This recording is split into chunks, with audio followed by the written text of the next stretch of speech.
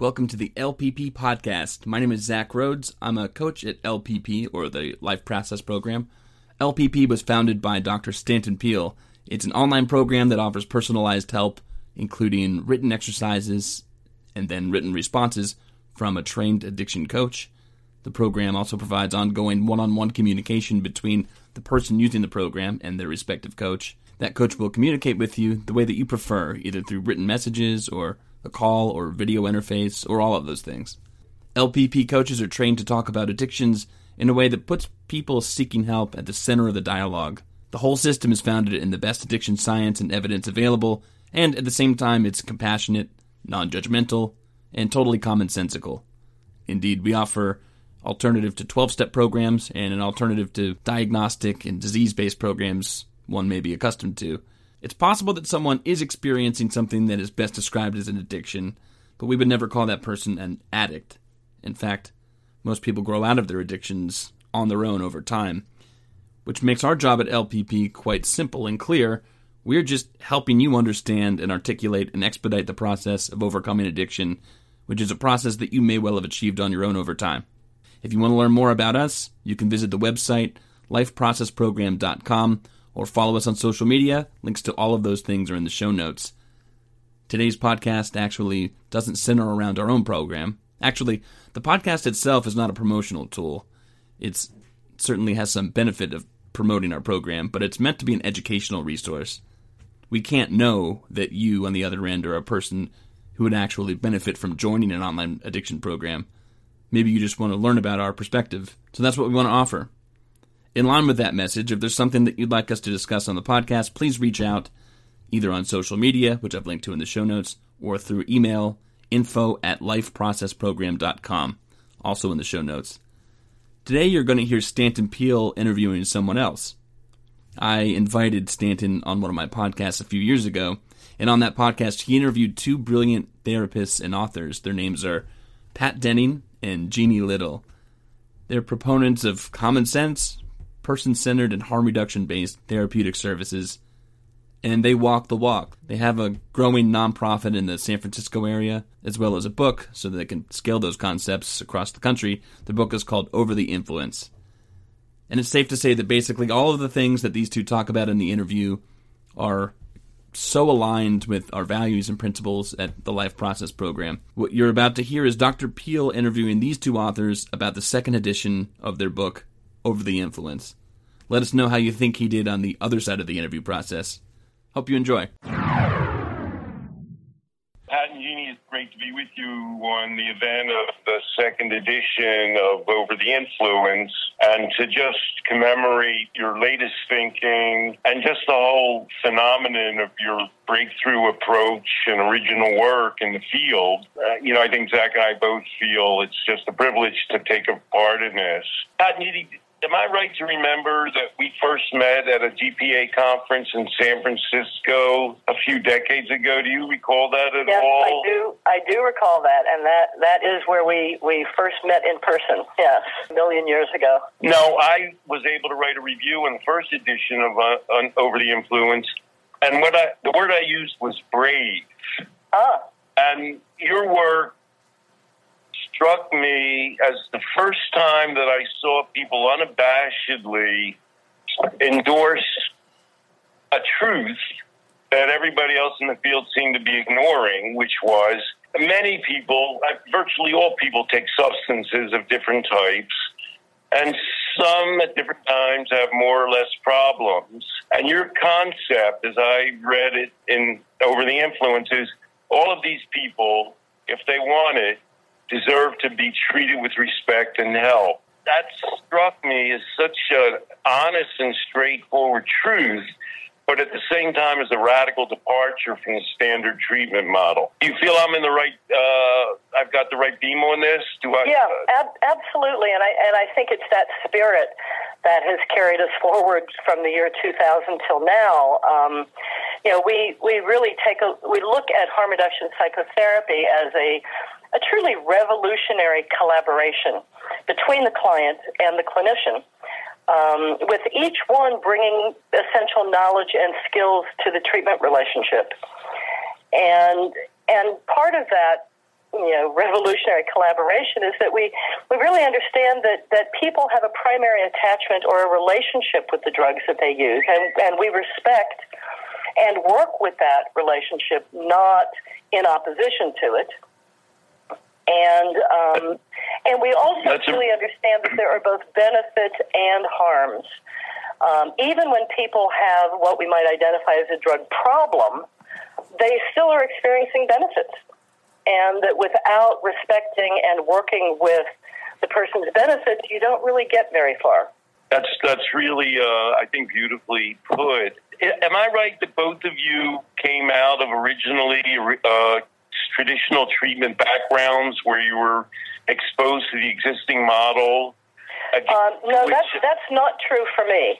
I came out of a strictly psychodynamic psychotherapy background, and it was in working at the beginning of the AIDS epidemic with young men who were being kicked out of drug treatment because they wouldn't be totally abstinent, that I finally started looking into traditional treatment programs and was appalled.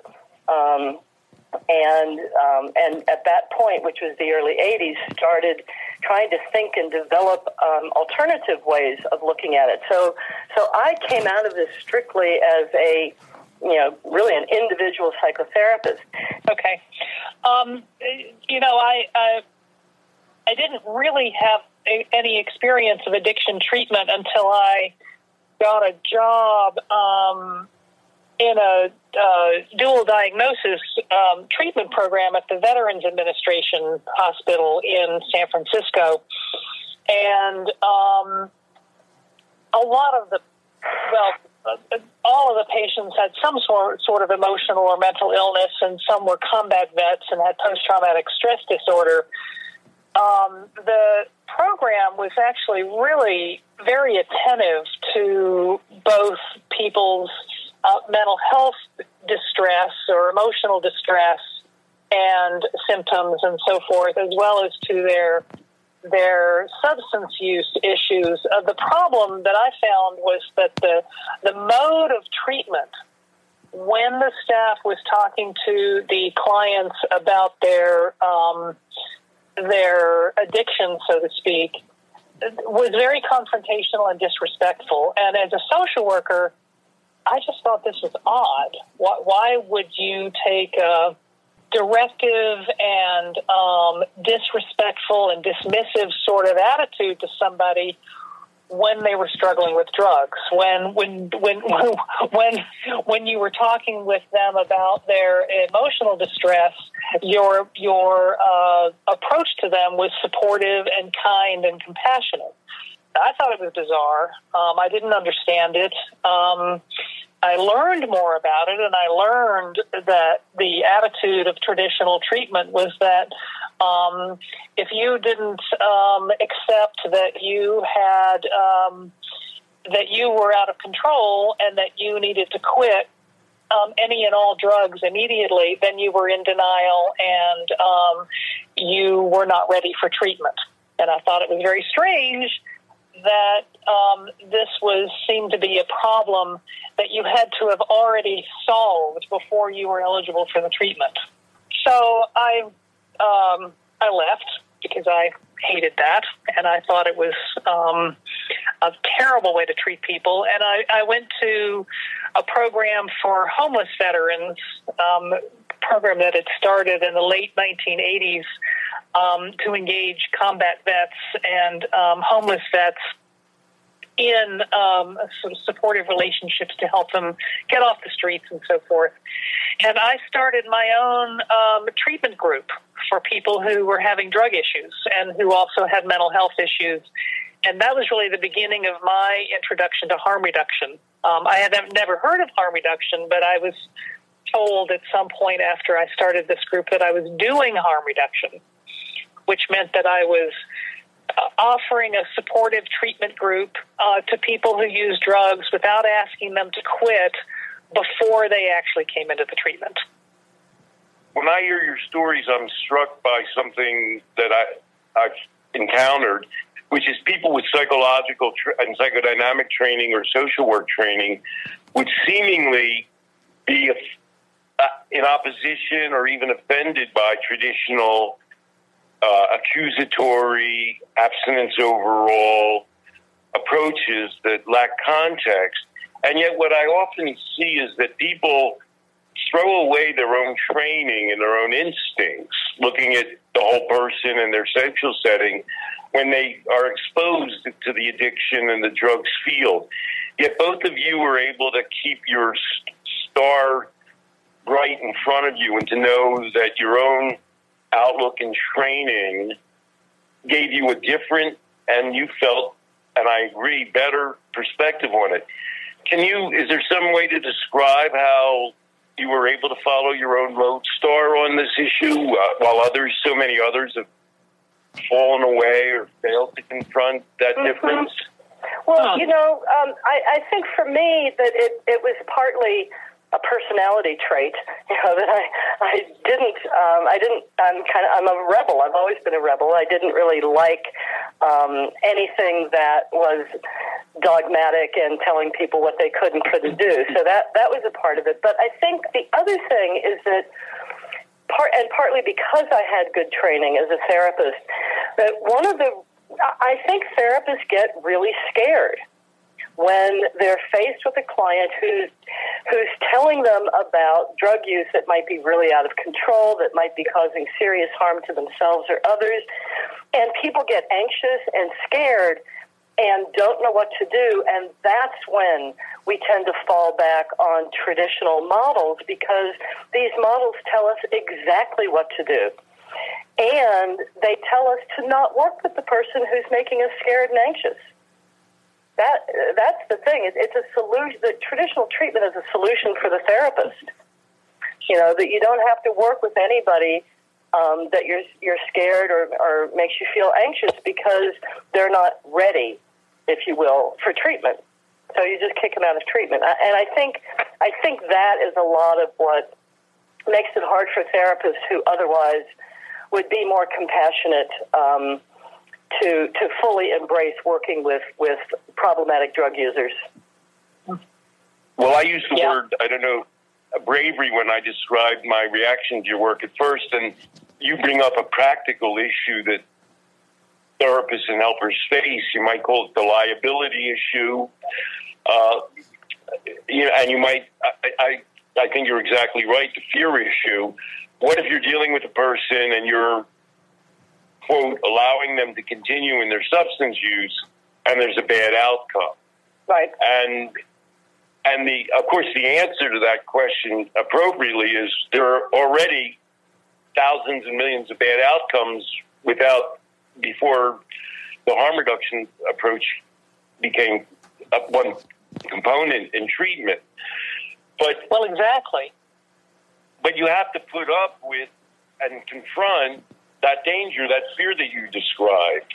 And is there when you work with other therapists, how do you train them or allow them to relax in the face of that possibility of negative outcomes for which the traditional approach is quick to blame a harm reduction therapist?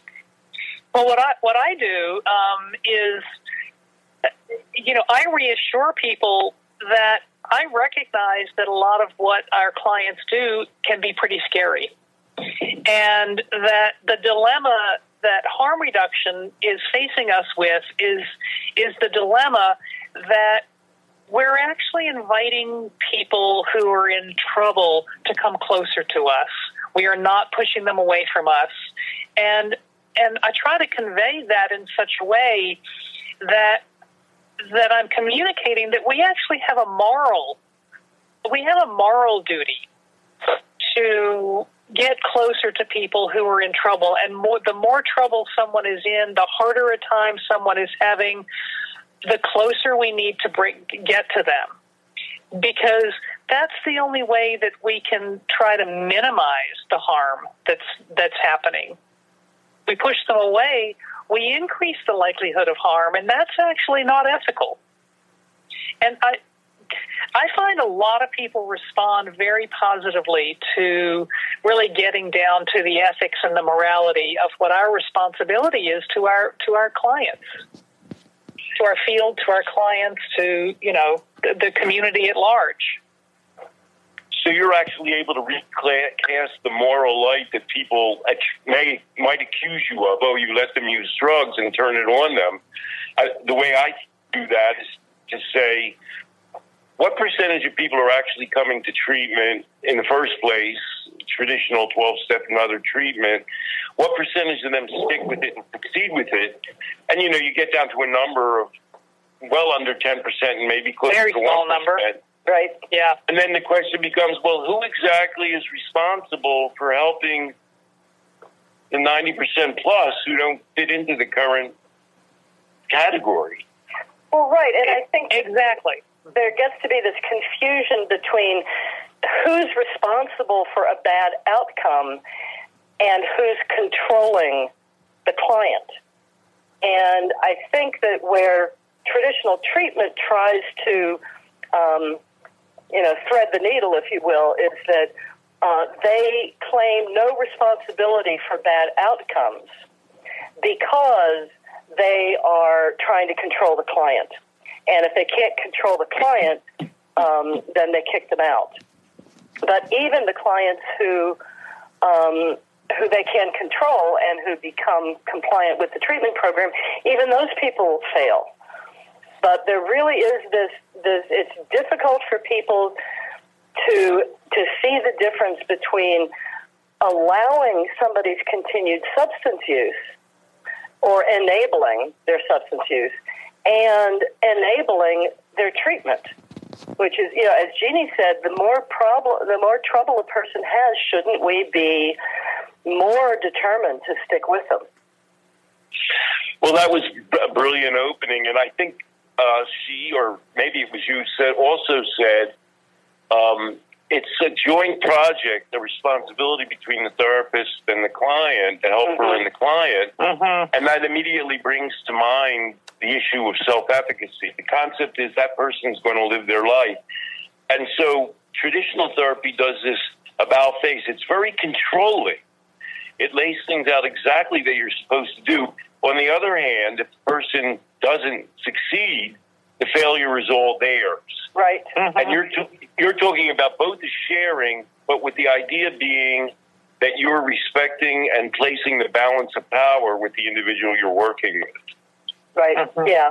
And but also helping to take, I was going to say, but also taking partial responsibility when the plan fails. You know, we like to talk about if you make a plan, or if we make a plan together and it doesn't work, well, then it wasn't the right plan. So we can always make another plan, and that destigmatizes the client. That takes the intense pressure of success or failure off the client, and it also offers a message of possibility. There are lots of plans in the world. We just need to find the one that's going to work best for you. Well, that's so true because it's a work in progress, and you can never, in any project of any sort, you can never lay out the entire thing start to finish. A good therapist has to be responsive and developmental and evolve in the course of the relationship. Right.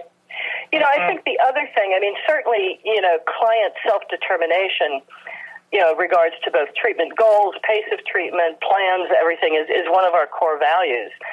I think the other thing that really sets this work apart is that, you know, in harm reduction therapy, we are really curious about the person's relationship with drugs. We don't assume that we know everything about it, even though we're experts. So, but we don't assume that we know everything about an individual person's relationship. So we are incredibly curious and incredibly open to hearing about the person's own experience with drugs. And in a way, you're doing research at exactly the same time you're helping people by being open to what they're telling you.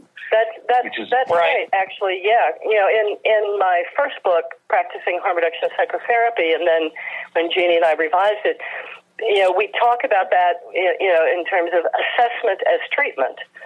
That there isn't a time when you find out information and then you plan your treatment on it. That you're constantly involved in this mutual assessment of what's going on, what are the benefits, what are the harms,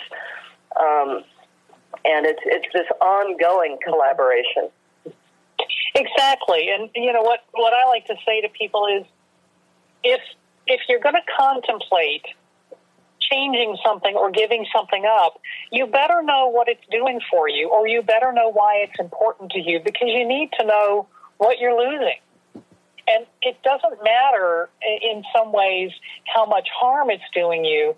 It's still something that's been around for a while and that you're familiar with, and that will leave an empty place in your life. And you'll have an easier time doing that if you really understand what it is that you're losing. Mm-hmm. Well, one of the ways that we talk with people about that is by using the phrase "just say no," but the no is KNOW instead of NO. So just say no. Know what drug you're using. Know why you're using it. Know what effect you want to get. Know how to maximize the benefits and minimize the harms. And it's that self-knowledge that is really at the core of helping people really assess, do I want to make a change? And if so, what am I going to have to do, and maybe what am I going to have to put in place in order for that whole that Jeannie referred to, and in order to take care of that whole. What has it been like for you to present this radically different model? How have you been, I'm sure the answer is yes, confronted sometimes in extreme ways with people who just attack your whole conception and approach. Has that been a major part of your experience in the field, or something that you've had to deal with? It's funny. I mean, I don't know, Jeannie, we may have different perspectives on this, but I expected more harsh disagreements and confrontations when I first started, doing talks or doing trainings, and I sort of prepared for that by being a little combative myself. And people were not that opposed to it. But what I learned, what I was taught by a harm reduction preacher, Reverend Edwin Sanders, when I asked him how to deal with a hostile audience, what he said to me was, you have to remember there's the truth and then there are the facts.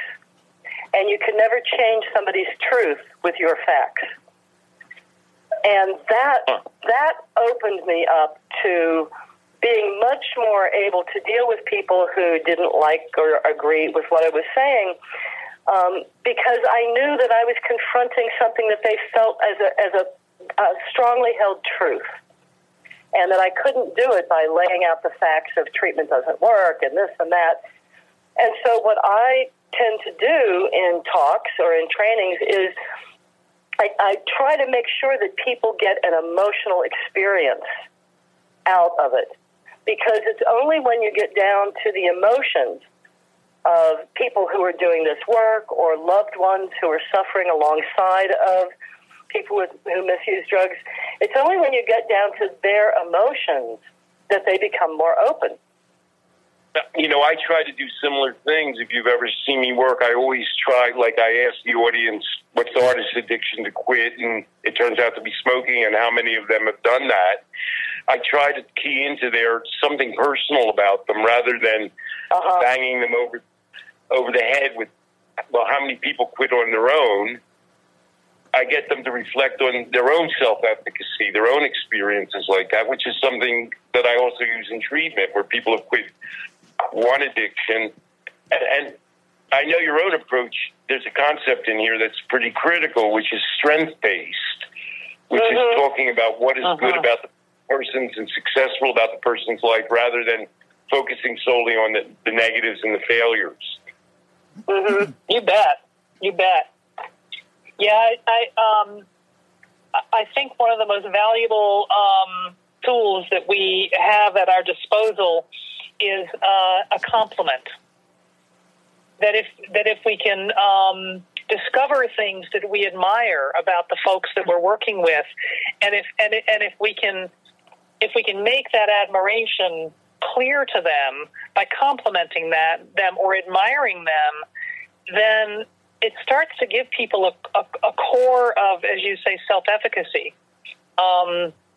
Assuming that is weak in the first place, which it often is if people have been attacked and criticized for their choices up to now.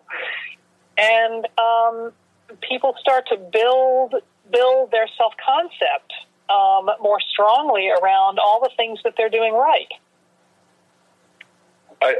I think that's so critical. I take that sometimes even one step further. Maybe you would think I take it too far.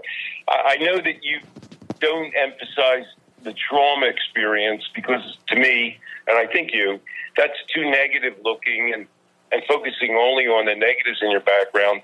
And I sometimes use the idea that people having been through negative experiences, both in the past, and currently around their substance use, in a way it opens them up to a wider range of experience and appreciation of the whole universe.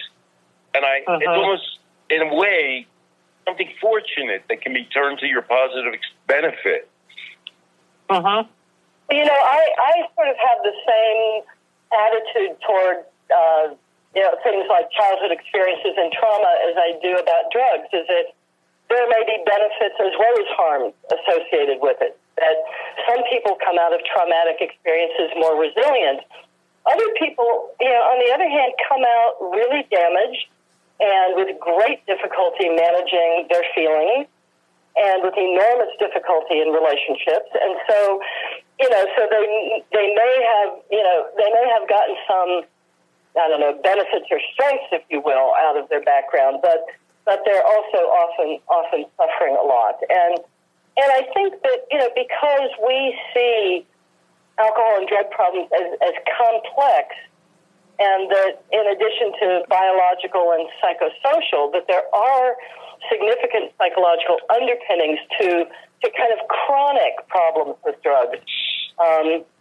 Our treatment staff are all master's and doctoral level psychotherapists, whom we train to also become experts in drugs, drug actions, and the skills that are required to work successfully, especially with people who've often failed at other traditional treatments. So, so the strength-based approach is complemented by the understanding that people have suffered emotional harm also as a result of early childhood and early interpersonal experiences. And we just think that psychotherapists are the people who are best trained to deal with that. That being said, we also recognize, because we train hundreds of non-clinical staff every year, we also recognize that anybody who comes into contact with a client has the ability to form a therapeutic relationship. And so we do a lot of training of these attitudes and techniques with people who are doing case management or doing outreach or doing, interviews for shelter beds, who are not psychotherapists, but that we recognize can have a wonderful or negative impact on the clients that they come across. Well, one thing this latest discussion points to is that sort of an aspect that maybe people don't think about in terms of your work and your enterprise is that you are entrepreneurs. You've developed a large-scale, many-pronged organization. You have a physical place. You see clients. You do training.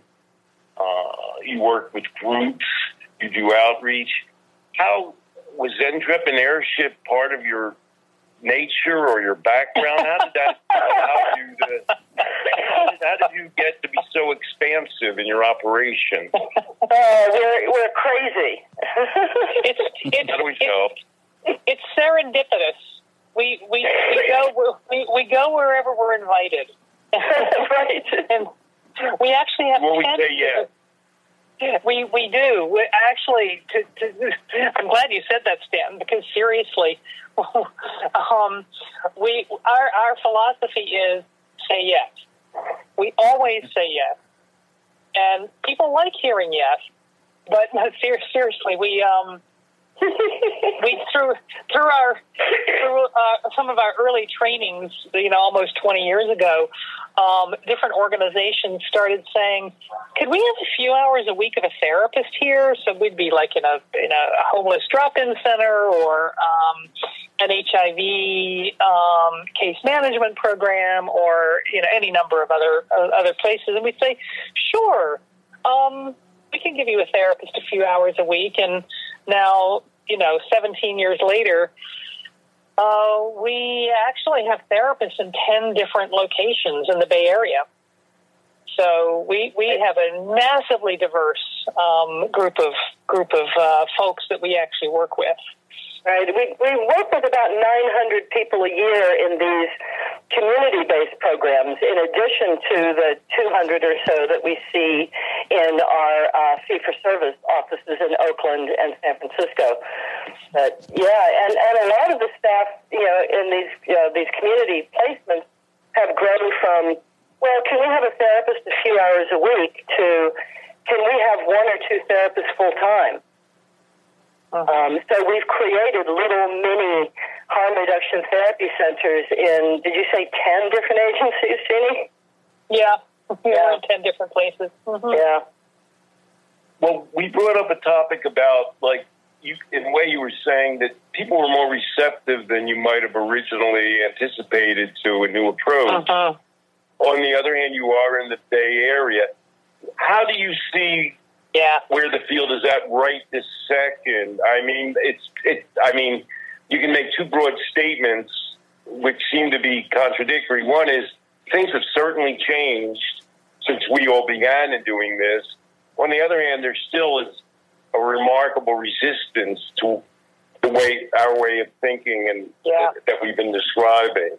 Well, and I find it kind of disheartening at times, because even though when we talk with individuals, when we talk with staff groups, it seems like there's a growing understanding and a growing acceptance of this way of working.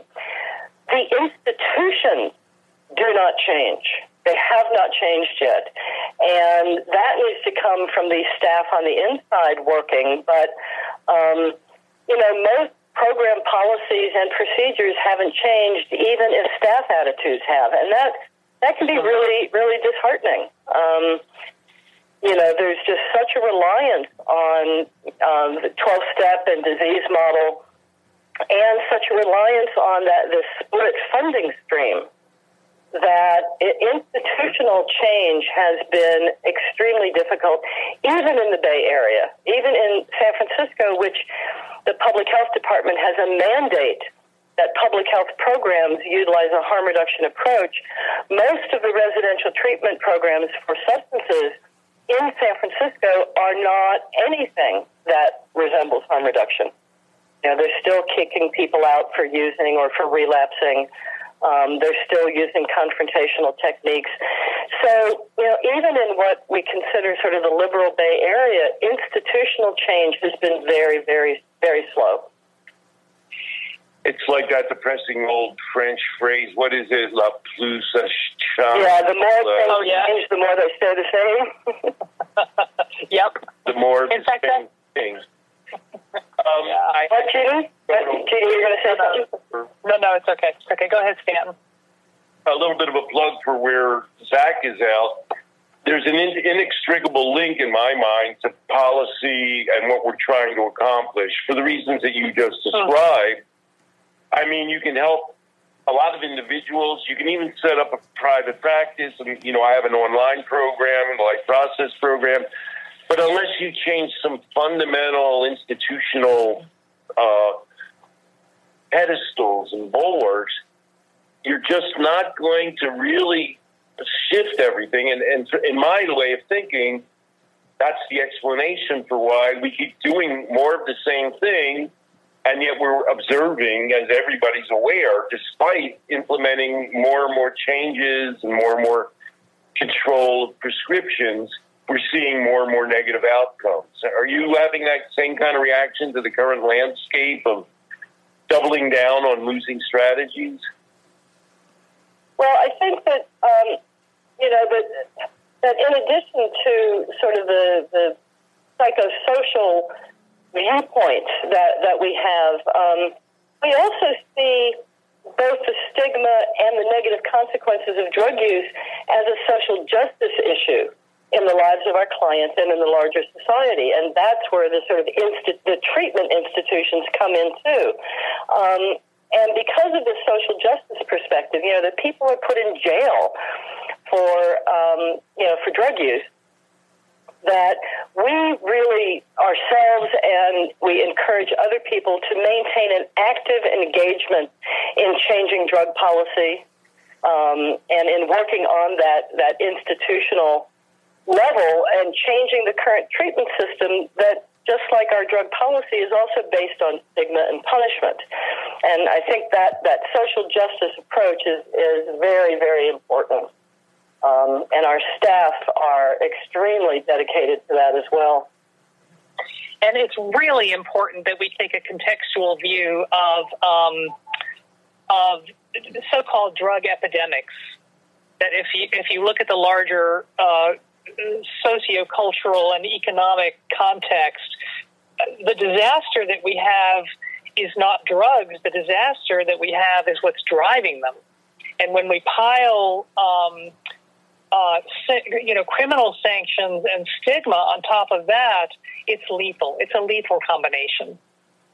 Yeah. Well, the way I think of it is we trace people's dysfunctional use behavior and dysfunctional use of substances to negative experiences they have had. And what's worse is if they're ongoing negative experiences, obviously, because that's what we can most affect. And we perceive all around us these social inequities and these feelings of disempowerment in the larger society. So it's a really tall order to say, well, we're going to start working with individuals or groups to make them feel more empowered and to try to give them the tools to deal with a world around them when they seem to be on other grounds being deprived of those things. Seems to be what? Well, I know Zach is working. He's an example. I was going to point out he's in a group that's dealing with social policy, with drug policy issues at the county level in Burlington. And he's trying to introduce these issues that I think we're all pretty familiar and comfortable with, what the context. And everybody's always running back to, prescription practices. I think it gets back to your opening comments. Well, those are easy, and blaming the drugs is easy. Right. And everything else is hard. Yep. Yeah, and there's a recent article in the New Yorker. I think it's the June 5th issue of the New Yorker. The article is called "The Addicts Next Door." And, while I don't like the term addicts, it's an article about the reality of the opioid epidemic in a small community in West Virginia. And it's one of the first and few articles that I have seen that emphasizes the sociocultural and the emotional aspects of the opioid epidemic and doesn't overly stigmatize doctors and pills and drugs, but really talks about how, these are people whose lives are fraught with poverty and lack of opportunity and depression and anxiety. And these are not individual ills necessarily. These are social ills. And people are responding to that with increased drug use, and drug dealers are responding to it with increasing the supply. But this article really points out how the opioid overdose epidemic is so much about social justice and social, sociocultural aspects to people's lives, and that it's no accident that the largest percentage of opioid overdoses happen in Rust Belt areas of the country. and among Trump supporters. We're getting a little bit towards the end of our time. Well, I don't know about that, but don't stand. The higher the level of drug deaths reported in a county, the greater the likelihood of supporting Trump. They actually did that research. Wow. I was going to say both are indicators of desperation. Right. Yes. Mm-hmm. We're coming a little bit to the close of our time, so I want to, move into some difficult concepts. One thing that people like to throw around, and liberals, among whom I count myself, are maybe even worse than conservatives. They like to say that all people are equally susceptible to the disease of addiction. And that sounds very open-minded, and we appreciate that they're trying to respect everyone, but it just doesn't ring true in terms of what you just described. Or what would you say? Well, President Obama's daughter's one who's going to Harvard and she's taking a year abroad before then is as equally likely to become addicted as those people in West Virginia.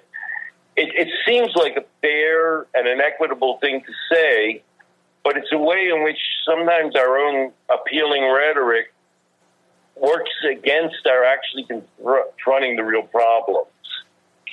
Well, we don't like to make things complicated. We like to make things simple because we can respond emotionally to simple messages, and it makes us feel really good. But what we like to say about our work is we like to make things as complicated as they are, and you can't know necessarily how susceptible somebody is to drug misuse unless you understand both the context of each person's life and then the way that they manage that context, their internal workings, and so just making. Sorry, I'm getting a little caught under the collar. Making generalizations is ridiculous. Oh, right. Calling this an equal opportunity disease. First of all, I don't like the thing disease. But it hides the fact that there are social conditions that can drive really serious drug problems. The other thing that happens, I think, is that most of the residential treatment programs that are not publicly funded are what I refer to as the high-end treatment programs are extremely expensive. And so what you see are people who have economic means especially young people, being sent to these really expensive programs, and then those people get counted as part of the addiction statistics. When what we know is that most young people, especially young people of means, will grow out of a drug problem, at some point in their lives, usually by the time that they're 30. And yet, if their parents can afford to send them to a $40,000 a month treatment program when they're 18, then they get counted as part of the people who become addicted. And so that makes it look like that it's an equal opportunity disease. And it's like, no, it's that high-end treatment is not equal opportunity. So high-end treatment gets a better reputation because really it's dealing with a resourceful clientele who has more motivation and more support for getting better in their family and in their community. Right, and even their success rates are not good. I like to refer to these programs as the miracle of 28 days. That somehow we expect to send people off to a lovely rehab facility where there's good nutrition and yoga and meditation, and in 28 days expect that they have forever changed. Which gets back to the whole question of the larger cultural issues. Is treatment really a solution on its own? When you're talking about, I know you prefer to have longer relationships with people over time rather than intensive short-term relationships because you're dealing with a person's lifespan. It's a way of converting the fact that most people do get better on their own over time with, working with them over that framework. Yeah. I mean, we don't we don't know the extent to which we might be contributing to somebody getting better. What we know is that if we make ourselves available to people, they'll come in if they want to, because it's completely voluntary, and they'll talk to us about whatever they think their problems are. It's like a PPO model. It's like, you're accessed when you're needed. Yeah. And if you talk to us about your relationship, or you talk to us about your depression or anxiety, and we help you, find a psychiatrist who will prescribe you medications despite the fact that you're using drugs, all of this may have a direct or a peripheral impact on your relationship with drugs. Hopefully for the better, but there may be a dozen other things in your life that are impacting your relationship with drugs, which have nothing to do with us. But you get to decide what you want to do with us. You get to decide what you think you need help with, and that will help you manage your life better. I know we're getting to a time when Zach wants to draw this to a close. He wants to try and keep this under an hour. So I'd like to maybe throw out one more pointed word of praise for you.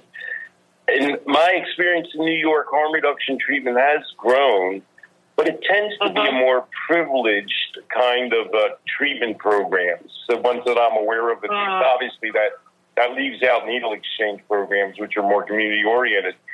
But your practice has always been diverse up and down and welcoming to everybody, which is, to me, maybe among your most remarkable accomplishments. It's, you're not just dealing with a rarefied, high-end group that can intellectualize all of their problems, and they're the high prognosis group to start with.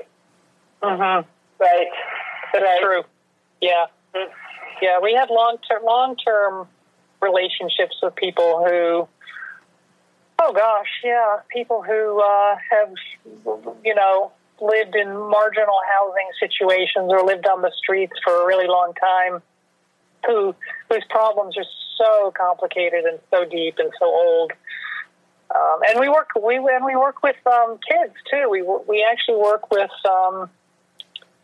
youth who are experiencing homelessness, and youth who are fleeing to San Francisco, which is kind of a magnet from abusive homes in other parts of the country. And we feel like, as practitioners, it really keeps us honest and it keeps us humble.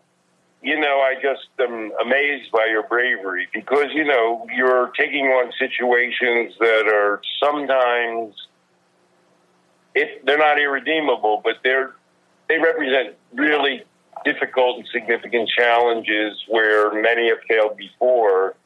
And, I just want to commend your work, your writing, for taking on the hard topics when you're uniquely experienced in doing that. And, we just want to make sure that you get due credit that's represented in your book for being willing to tackle all of these topics, as difficult as they are. Well, thank you. So bless the both of you for your work. Thank you, Stanton. Thank you, Stanton. I do sometimes forget that maybe we are kind of brave, so it's very nice to be reminded of that. Like the guy goes in the fire and rescues somebody, and then when everybody says you're brave, he says, well, that was just my job. Yeah, exactly. Stanton, Jeannie, Pat, thank you all so much for joining me today. Thank you. Thank you so much, Zach. And we'll talk soon, and hopefully for a round two.